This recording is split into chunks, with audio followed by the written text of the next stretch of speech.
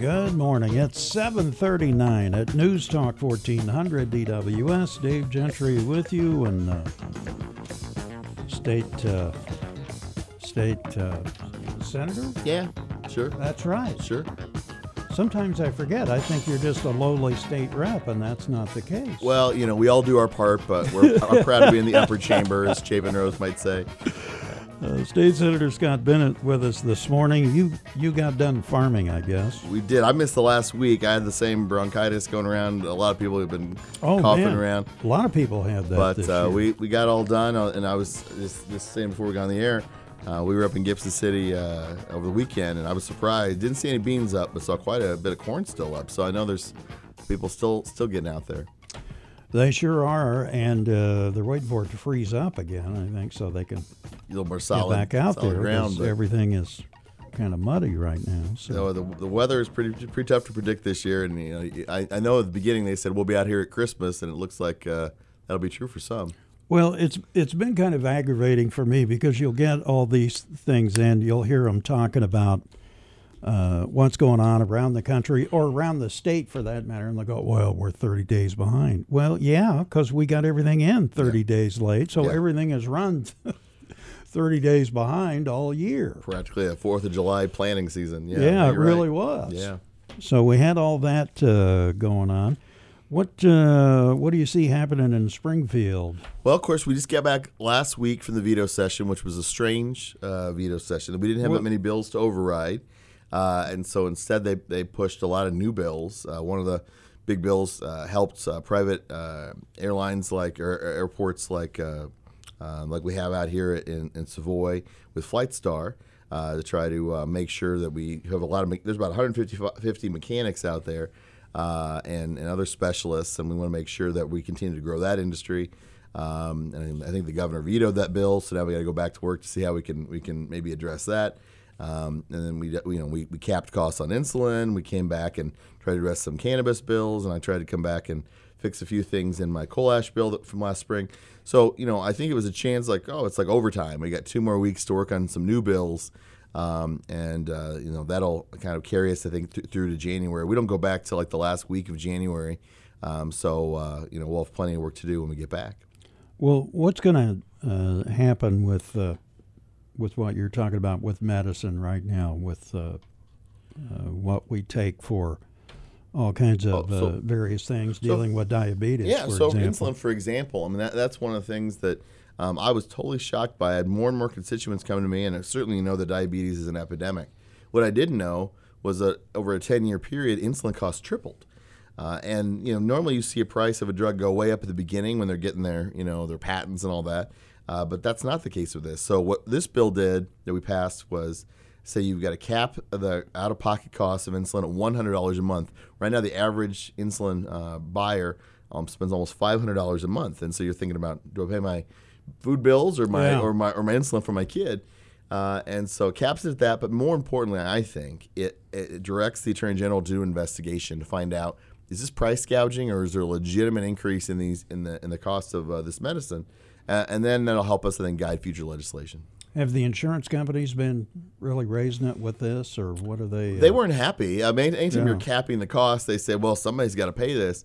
I think ultimately, though, when you're seeing the price go up in that level it is, as I said, tripled over 10 years, with no real good reason to point to, I think it's more important that states try to address it, and then that'll call them to the carpet, frankly, and have to explain, hey, this is why we're doing this, in which case we can adjust the legislation.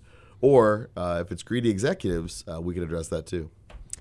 Well, we've had a lot going on in Washington recently, yes, and now they're saying that former White House counsel Don McGahn has to comply with the House subpoena. We kind of saw this one coming, didn't we? As a former prosecutor, it does make me uncomfortable. Anytime you see someone say, we don't comply with subpoenas, and I don't know. I haven't watched enough of the impeachment to know if there's fire there where there's smoke, but I will say it makes me uncomfortable. I'm much happier with people saying, I'm going to show up, I'm going to tell you my side of the story.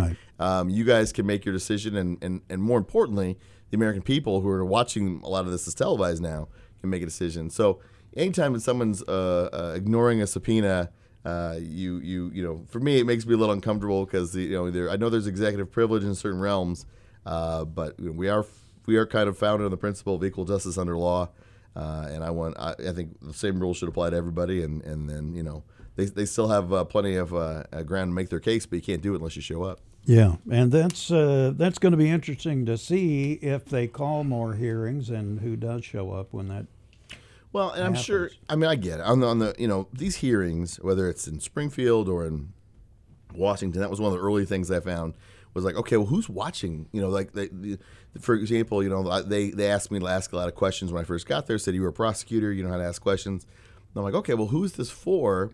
And then you kind of realize, like, in a way, people want the sound bites. They want you to grill. They want you to get the governor's guy, in my case, saying something that's going to put them in a bad spot, so they can replay that 100 times. You lose your taste for that after a while, and I'm sure in Washington it's the same way. They feel like whoever's in power is just going to exercise their advantage. But at the same time, I think it's really important when you're talking about international affairs and all this stuff. I think it's a good time to educate people too as to what our government does, or doesn't do. Yeah, I mean, I hope people pay attention one way or the other. But it will. I think ultimately, just like the Iran-Contra and some of these other televised hearings, I think really changed the landscape. We had some stuff on recently because Iran-Contra was 30-some years ago. Wow. Recently, they had a couple of things on. I feel old. Yeah, it does. It I makes remember you feel watching old. it. Yeah, I mean, just as a kid, but yeah. And I said at the time, and none of the stuff we had said this, but that was the biggest part of Reagan's second term was dealing with Iran-Contra. Right. And when you look at that as an example, you're like, God, they can just do anything they want and drag it out as long as they want. That's true. It seemed like, and I was a kid, but I remember my grandparents who watched me during the day. They wouldn't let you change the channel. They watched it all the time, which Sure. was really, they loved Reagan. So I don't know which, what was the purpose of it, but you're right. It seemed to go on for months and years, that can certainly eat up a presidency, which may be the point. I don't know. Well, it made a celebrity out of Oliver North, so we've got that going for us. He's still appearing Still everywhere. Got his out TV there. show and all kinds of stuff. He ran for Senate at one point. I'm pretty sure he didn't win, but he didn't. But it is funny to see. In fact, he was head of the NRA for a while. He was, and there was a whole big deal concerning that. One thing I really remember from that case, that was the first time I ever heard the term shredder, and I remember the testimony of them shredding as quickly as possible. And it's kind of like the subpoenas. Like, I'm sure you did nothing wrong, but I would feel better if you weren't shredding all the papers on your desk. Exactly. When the feds came in.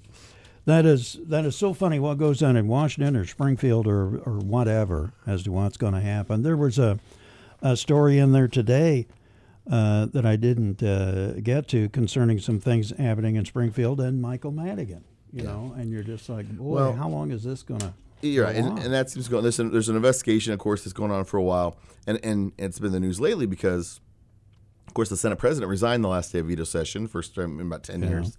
And so now it's a big election where there's several senators trying to run, and then there's the question of there's a few senators that are in investigation or under indictment.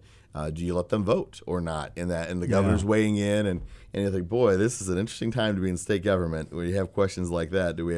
Are there 59 senators that get to vote, or are there only 57?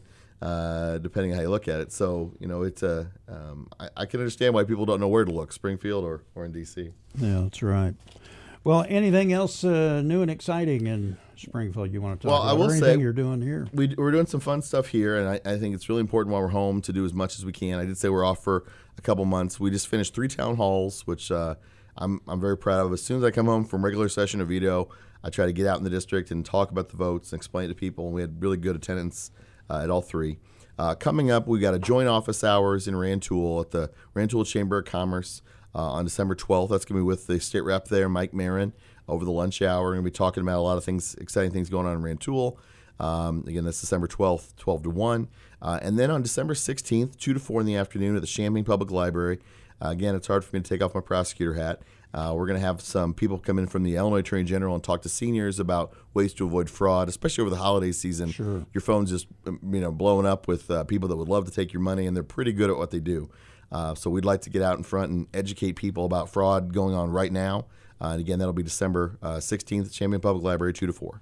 All right. Well, thanks for your time this morning, Scott Bennett. We appreciate it. Always good to be here. Thanks. All right.